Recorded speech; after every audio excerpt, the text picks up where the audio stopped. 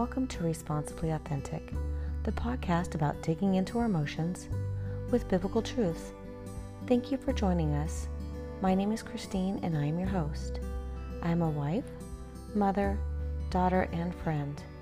I have struggled with my emotions over the years, both controlling my emotions and taking responsibility for my emotions. I started to write my own Bible study to dig deeper, and now I want to share it. The format of our podcast will always be the same. We have a weekly emotion that we focus on and a weekly reading taking us through the Bible in 1 year. The website is responsiblyauthentic.com. As well, our Instagram and Facebook can be found at the handle Responsibly Authentic. This is week number 19, which is published on May 9th, Mother's Day in 2021. Our emotion this week is drive. This week we are reading through 1 Chronicles 19 through 2 Chronicles 10.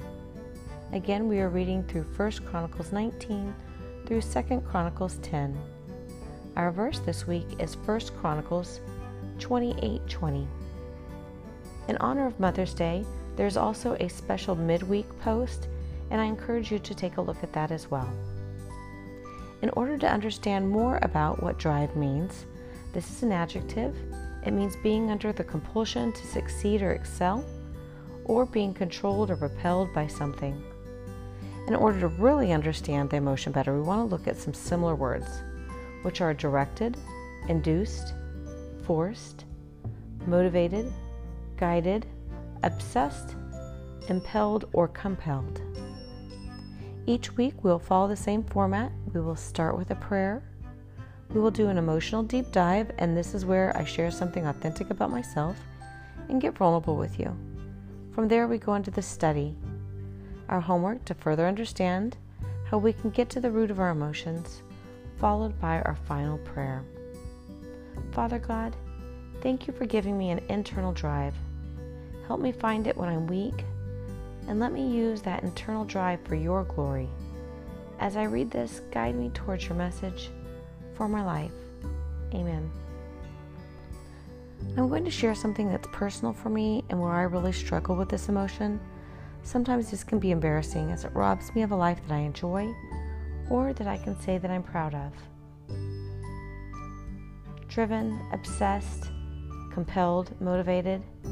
That spark inside you that pushes to keep going, we all have it. It manifests itself in different ways in each person.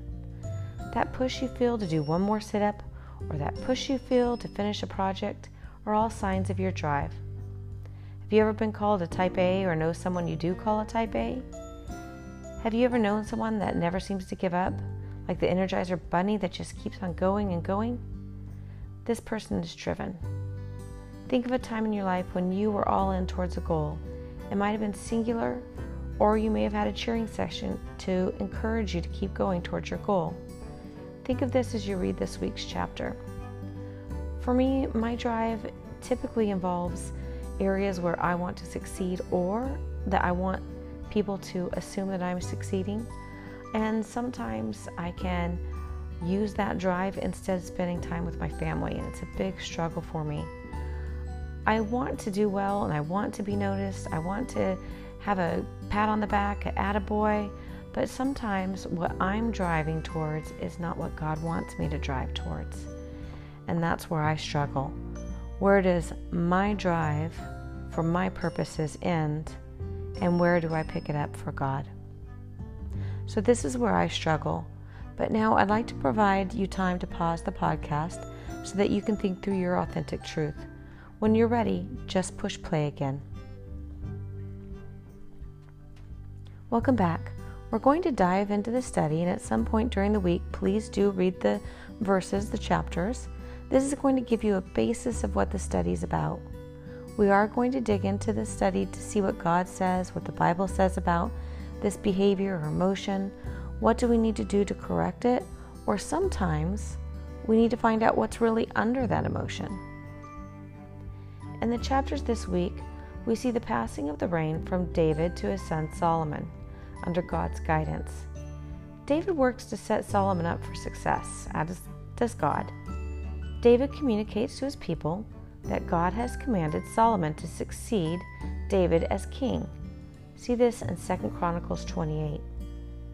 In this, David desired to build a temple for the Lord, but God said that he would not be the one to build the temple because of his battles and his bloodshed. David prepares Solomon in advance of his reign by gathering all the supplies needed for Solomon to build the temple. David creates a census of the non-Israelites as they were used for labor.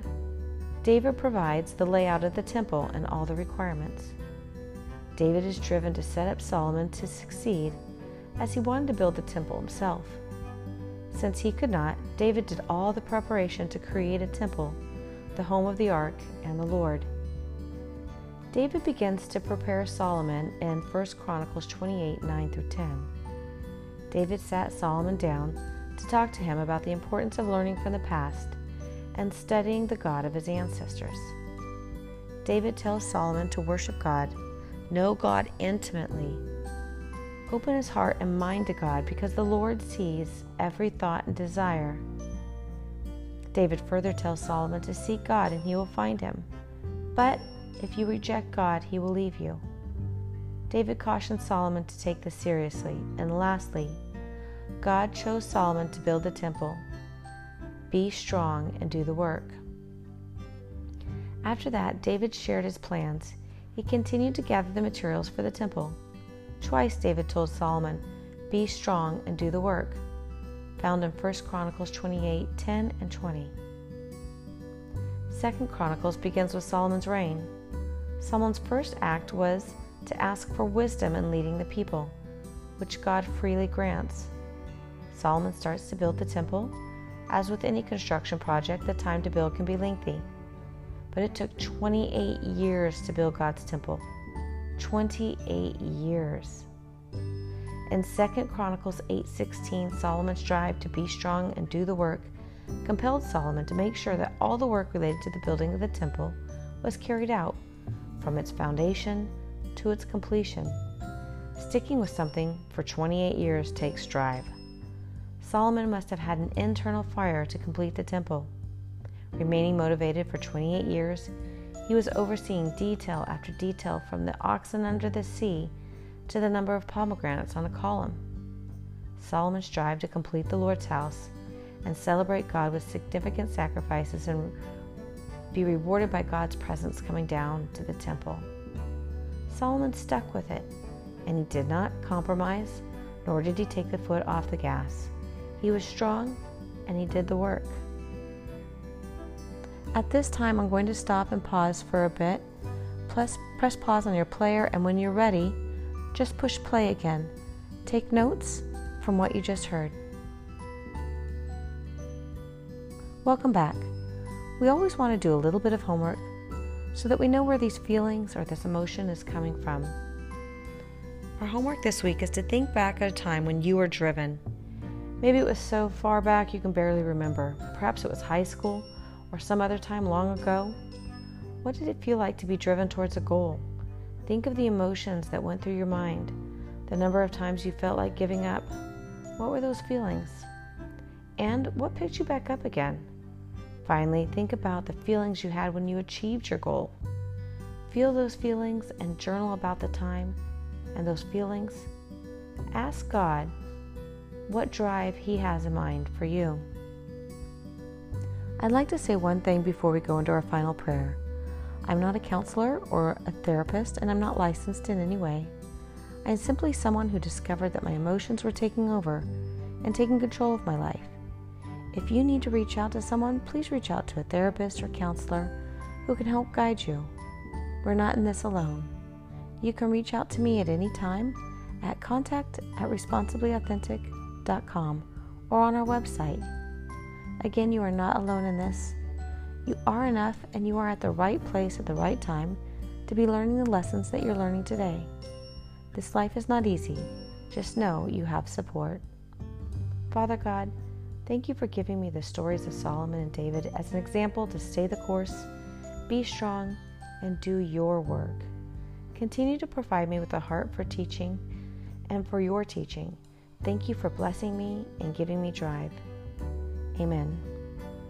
Goodbye, everyone. I look forward to talking with you next week.